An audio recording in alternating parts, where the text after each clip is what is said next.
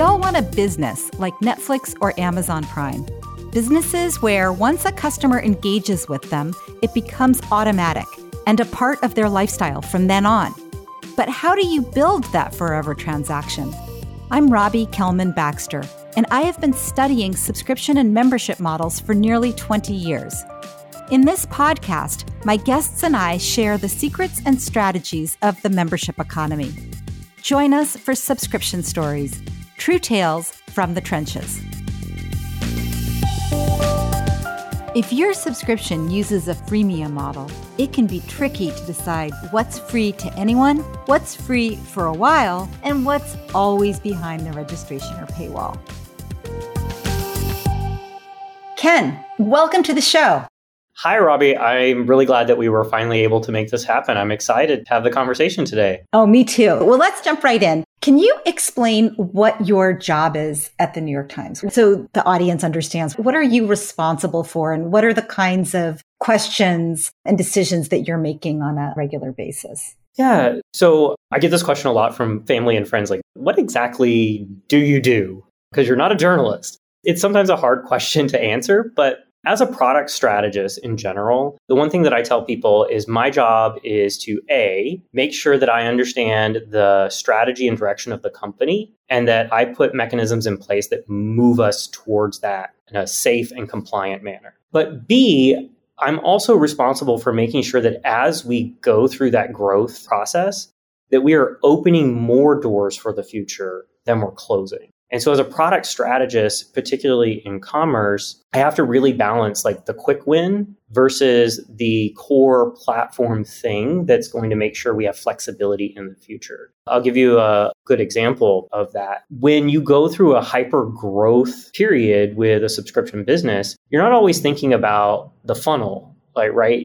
You may just have like a natural growth that's happening because you're new on the market. And so as you're trying to capture as much of that paid acquisition as possible, you may not be thinking about how free trials interact with your core subscription and billing system, or whether or not if you want to start doing gift offers or pay on behalf or shifting to a usage model instead of a monthly or weekly subscription. And if you don't think about those things years in advance, you build yourself into a corner. And then to pivot to take advantage of those business options can take years to undo. The New York Times is quite sophisticated and quite far along. As you said, newspapers were among the early adopters of subscription. So these are questions that I think the New York Times has been thinking about in eventualities. You're bringing them onto technology platform, but these are questions, bundles and trials and annual versus monthly versus weekly versus other ways of paying. Those are questions that when you came into the role, those were things that had already been wondered about.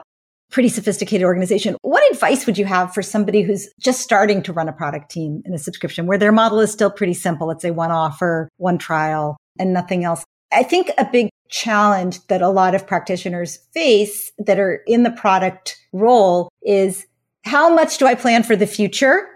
How much do I just try to optimize for right now because who can know what the future holds? Yeah. It starts with making sure you really deeply understand as a company, what is your value proposition? Like, what are the things that differentiate you in this growing multi-trillion-dollar subscription industry? Are you a commodity? Do you have a product that no one else has? Do you have a technology? Is it a particular process? Is it an access model? Whatever that is, index on that being the thing that you spend your highly expensive engineering technical resources doing it better than anyone else in the market. Because that's your bread and butter, and that's the thing that is going to make sure that you constantly win, regardless of the changes in the economic environment. Everything else, try to find the best partner possible to put it on autopilot. I use an axiom all the time that no one in their right mind goes to their friend and says, Robbie, you have to buy a subscription to the New York Times because they processed my credit card like nobody's business. But the minute I get that credit card processing wrong, they will go to you and say, Robbie, don't bother. Go to the Washington Post. Go to the Seattle Times. And so we have to make sure that we are sort of out of sight, out of mind and frictionless from those experiences. Because at the Times, our real moneymaker is the quality of our journalism, the engagement with all of our other products across the bundle, that when there are those times that maybe you're saturated on the journalism, or like some of our customers, you read it page to page. And then what do you do with the rest of your day? You play the spelling bee, you play some cooking, then you learn about an ingredient, and then you search that there was an article about that a while back. And then all of a sudden it shows up in the crossword puzzle. So it's that type of thinking. Like, we really want to focus there. We don't want to focus on reinventing billing systems and credit card processing. So if it's not an area of differentiation, find a partner if you can, and make sure that the box is fully checked. I think that was your added comment, so that it's a non-issue, it's friction-free. And then invest in what differentiates you, in your case, content. Yep. I think that hits it on the head. And then I would just say, like, don't underestimate the need for quality data. Any partner that you partner with and any system that you build internally, data. You have to understand the behaviors of your subscribers. And every time you experiment and introduce anything new to that experience, you really need to measure and know how it's impacting your core KPIs so that you can constantly groom that experience. I've heard you say retention is the next obsession. What does that mean, and how does that tie in with data? Yeah, I mean, it's highly, highly linked, in my opinion. When it comes to retention, if you launch a product and someone starts using it and you just let it sit there, people go through different times of their lives. Maybe they get bored or they hit economic hard times. And so they have to prioritize the things that they're paying for. Retention is about making sure that, first of all, you are constantly finding those natural connections with your subscribers for what matters to them in your product, and making sure that it's the front of their mind. So, like, for me, I'm a weekend baker. So when I get the cooking newsletter throughout the week, I'm thinking about, like, oh, that's a recipe. I saved that one, and I go to the weekend and now I'm in cooking. That keeps me engaged in that product. But for someone else, they may not want to cook at all, and they might just be like a hyper political consumer. And so they want all the political news. So not just making sure that they have clean access to the journalism, but making sure that we have strong personalization that allows them to serve up the political news to the top of their news feed. And so finding those different ways of making sure that we're front of mind, naturally connecting with those subscribers is important. And the only way we can do that is to know what you like. And the only way we know what you like is managing your preferences, understanding what things you click on, how often you're in each of our products, and then using those behaviors to really say, like, hey, there's this other thing over here that maybe you didn't know about, and we think you're really going to like that based on the data that we have. It's tricky because you don't want to be creepy, but you do want to be relevant and timely. And I think that also feeds then into pricing discussions. One of the fastest ways to lose a subscriber is to price them out. And so when you're thinking about your upgrades to bundles or your cross sells, making sure that you have a price point that really not just entices them to get in, but matches the value at that time in their life cycle. So one of our offers, we have a $1 a week intro offer. As a new subscriber to the bundle, that's perfectly priced for you. It's a low barrier to entry. Maybe you're not familiar with all of our products. It's relatively low cost. But over time, as you get experience and we engage and you understand the full power of all of our products together and we understand your behavior, now we can start to analyze, like, how much of our product are you using? And when we step you up to full price or a discounted full price, how do we understand what you're willing to pay for the things that you care about?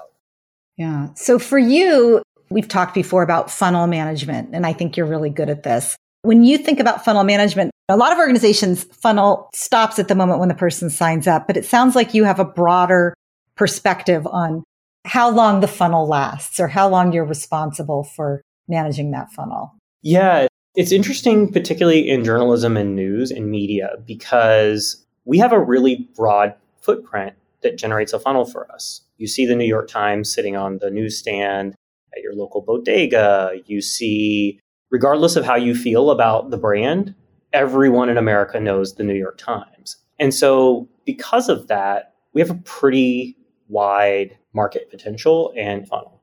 I think when you search news, often our brand comes to the top of the Google search. There's lots of things that for public policy, like we will make certain things like our COVID tracker free to the public. And that naturally generates traffic to the website. And so from that point, we have a really wide brand of the funnel.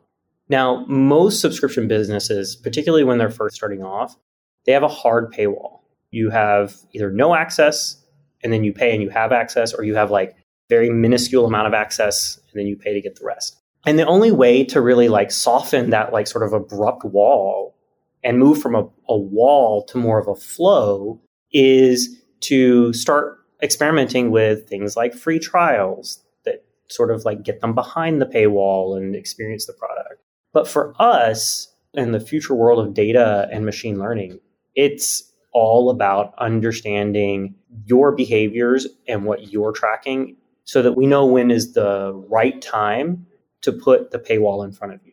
And so it's not based on any particular number or set of behaviors. It's really like, what are you ready for? And then we have offers discounted at a range of potential offers, everything from individual products to our full bundle. And based on your behaviors, again, we match that like when to create the throttle and the paywall with what's the right offer and price point to put in front of you. And that's the real magic sauce, because even if you don't take advantage of it then, that feeds back into our model. And we know that you didn't take advantage of that one. And so then we use that to really train and make sure that we understand why you didn't take advantage of that. And so that the next time we put it in front of you, we are doing it at a time and at a rate that we know you agree with us that our journalism is worth paying for. Let's say you use the best information you have through your machine learning based algorithm. We put an offer in front of me. I don't take it. It was the best time that you could imagine for me to look at it, but it didn't work. That information gets fed back in. Do you actually look at that, you as a person, or do you kind of just trust that the algorithm will figure it out? Or do you say, wow, this is funny. People that look like Robbie for some reason aren't signing up, even though everything in our experience would tell us that this is the perfect time for us. How do you think about, especially in this age of AI and generative AI and, where's the human component of this kind of thinking? AI is a tool. Spreadsheets were a tool. Databases were a tool. AI and machine learning, it's just a tool. And at the end of the day, if you believe that you're going to set it and forget it, I think you are headed to make a really big mistake, because the model may not change, but the environment changes. People who look like Robbie, but there may be a subsection of people who look like Robbie who are in a slightly different age demographic or gender identity or, whatever those different things are. Or people who look like Robbie who live in San Francisco may not be the same behaviors of people who look like Robbie who used to live in San Francisco, but now they live in New York. And so when you find that there's behaviors that aren't meeting your experiment expectations, that's when the human factor comes in, and you have to dig deep to understand why. And when you really understand why, then you can retrain those models and target in a different way. Yeah, that's great. I love that, because I think what's important for people to understand is that whether you have really sophisticated systems or you're relying on your best guess, a lot of it is hypothesis driven. You look at whatever data you have and you say, what is it about this group that's different that might explain why they're not behaving as we would have predicted? Yeah. And looking beyond, like, just really coming up with all kinds of different reasons why. So like, one, Robbie might not take advantage of that offer at that moment in time because the price was a little too high, not willing to pay that right now. Sarah might look at that same offer and say, I would buy that, but I'm not going to click on it. Like, the price is fine, but I've got 7 other subscriptions right now. I just don't need another one.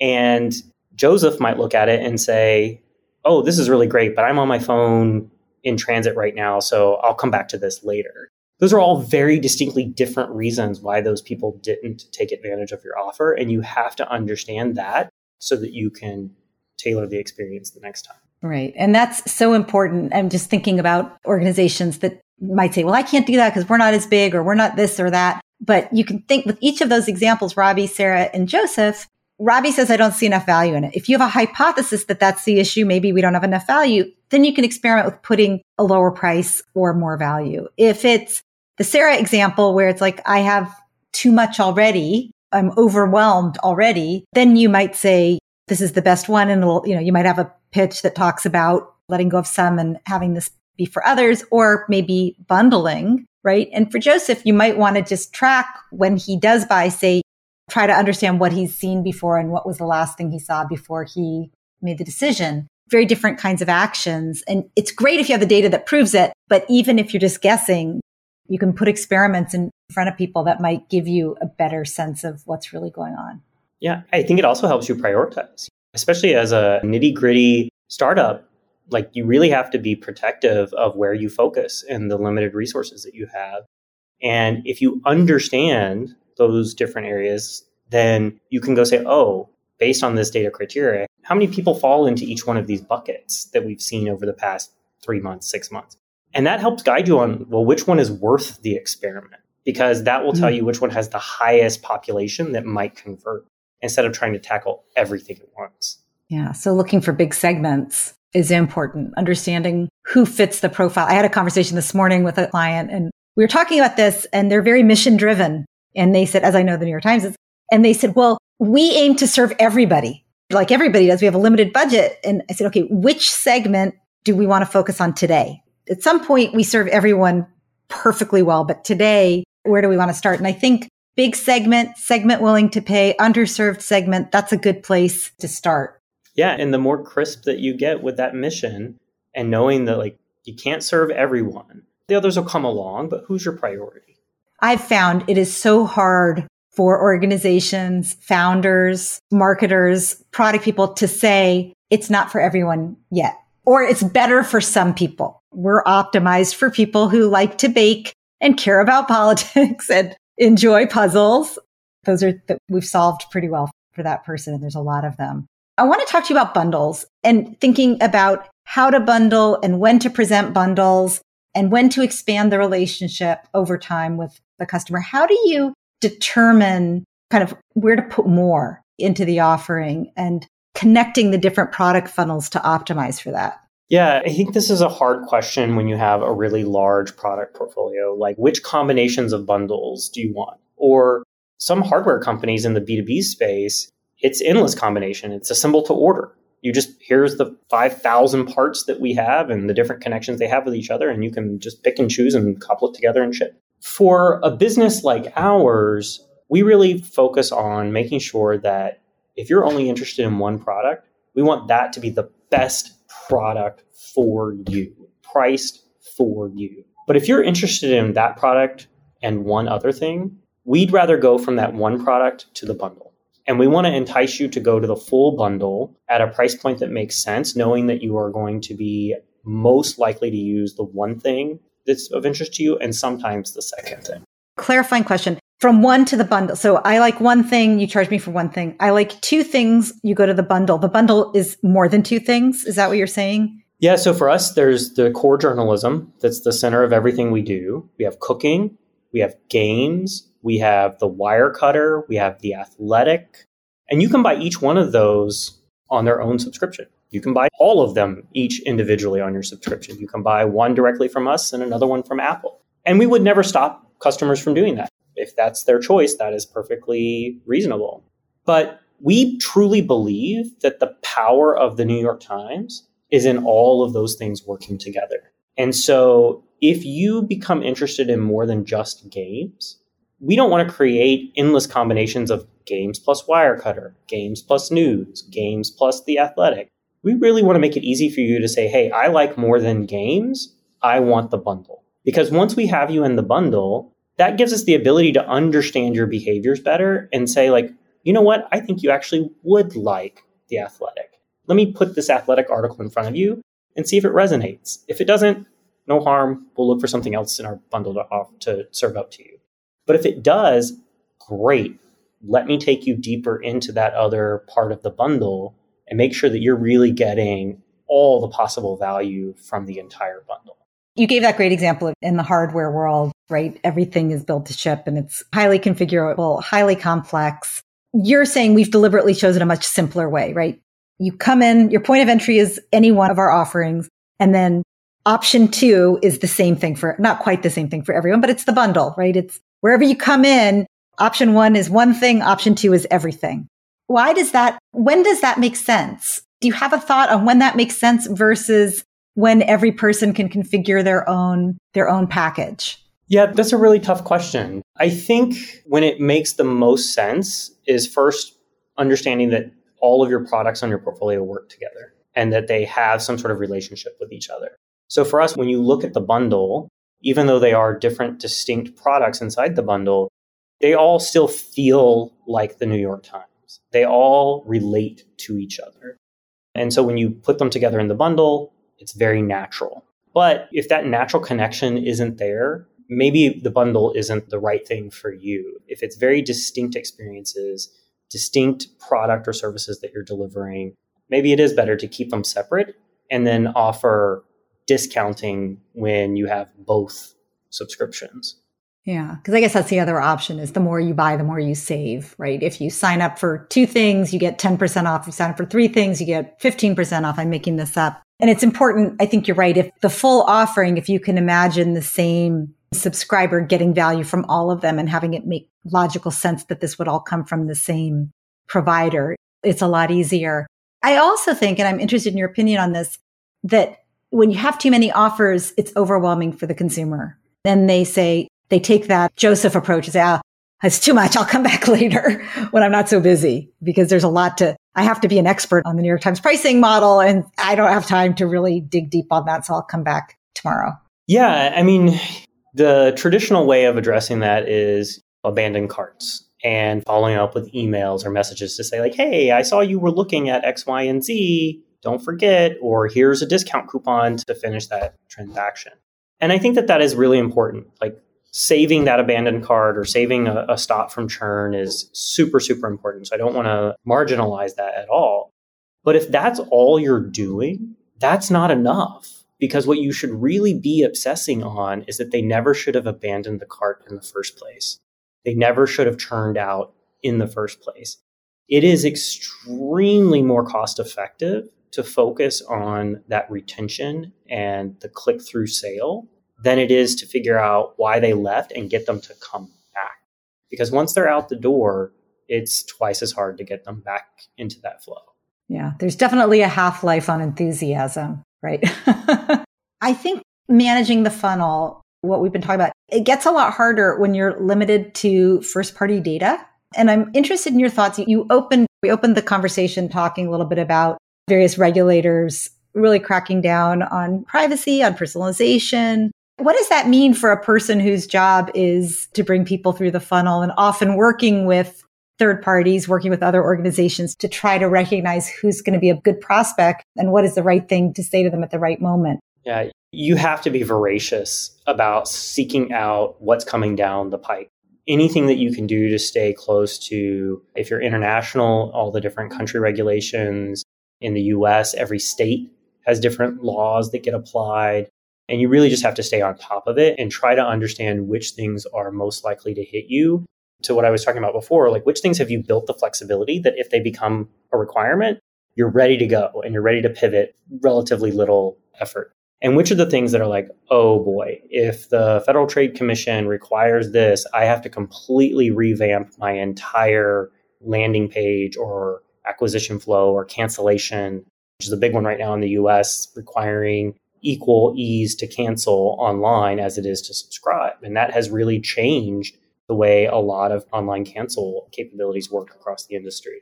And so you have to really look forward and then really ask yourself, am I ready for that if it happens? And how likely is it to happen? And then use that and don't get entrenched.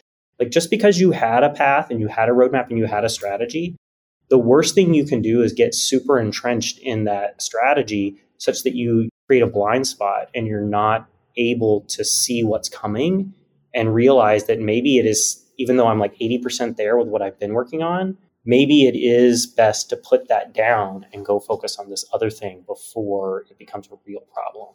So anticipating where consumer sentiment is and where regulators are focusing before the decision actually comes down.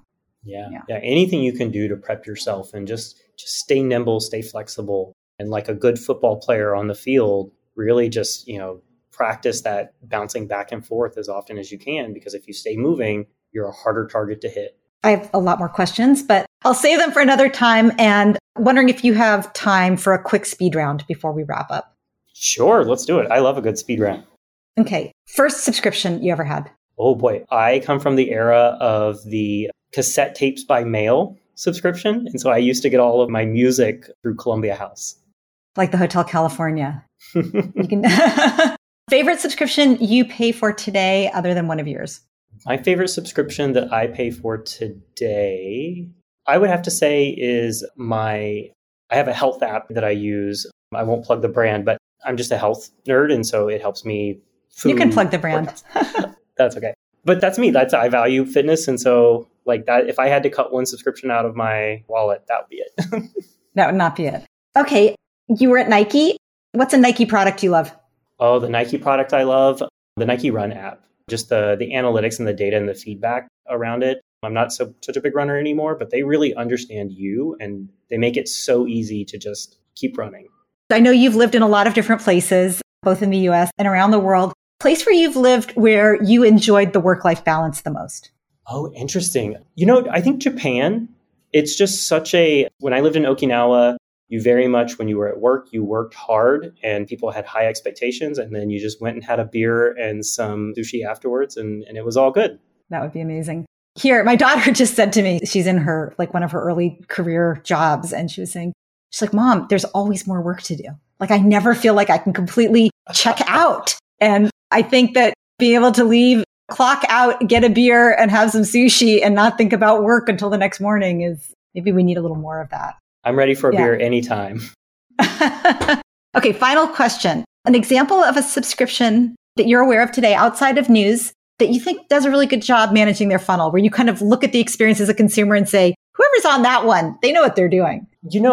I think that the streaming media has started to figure it out. When they broke the cable subscription model, everyone was really scrambling at what that would look like. And I think they've figured it out now, although they're probably making more money now off of the 7 individual streaming subscriptions that I have than with my one cable subscription. And it's lower overhead for them. They don't need to deliver all the channels that you're not watching. They just deliver the one and they're making more money off of it. Yeah, it's crazy. I have so many subscriptions. Anyway, Ken, great to have you on the show. Thank you so much for stopping by Subscription Stories. I hope you'll come back. Absolutely, anytime.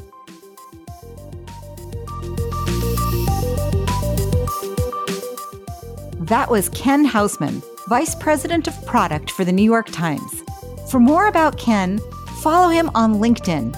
He posts frequently on all things product and revenue. And for more about Subscription Stories, as well as a transcript of my conversation with Ken, go to robbiekelmanbaxter.com/podcast. Also, I have a favor to ask. If you like what you've heard, please take a minute to go over to Apple Podcasts or Apple iTunes and leave a review. Mention Ken in this episode if you especially enjoyed it. Reviews are how listeners find our podcast, and we appreciate each one. Thanks for your support, and thanks for listening to Subscription Stories.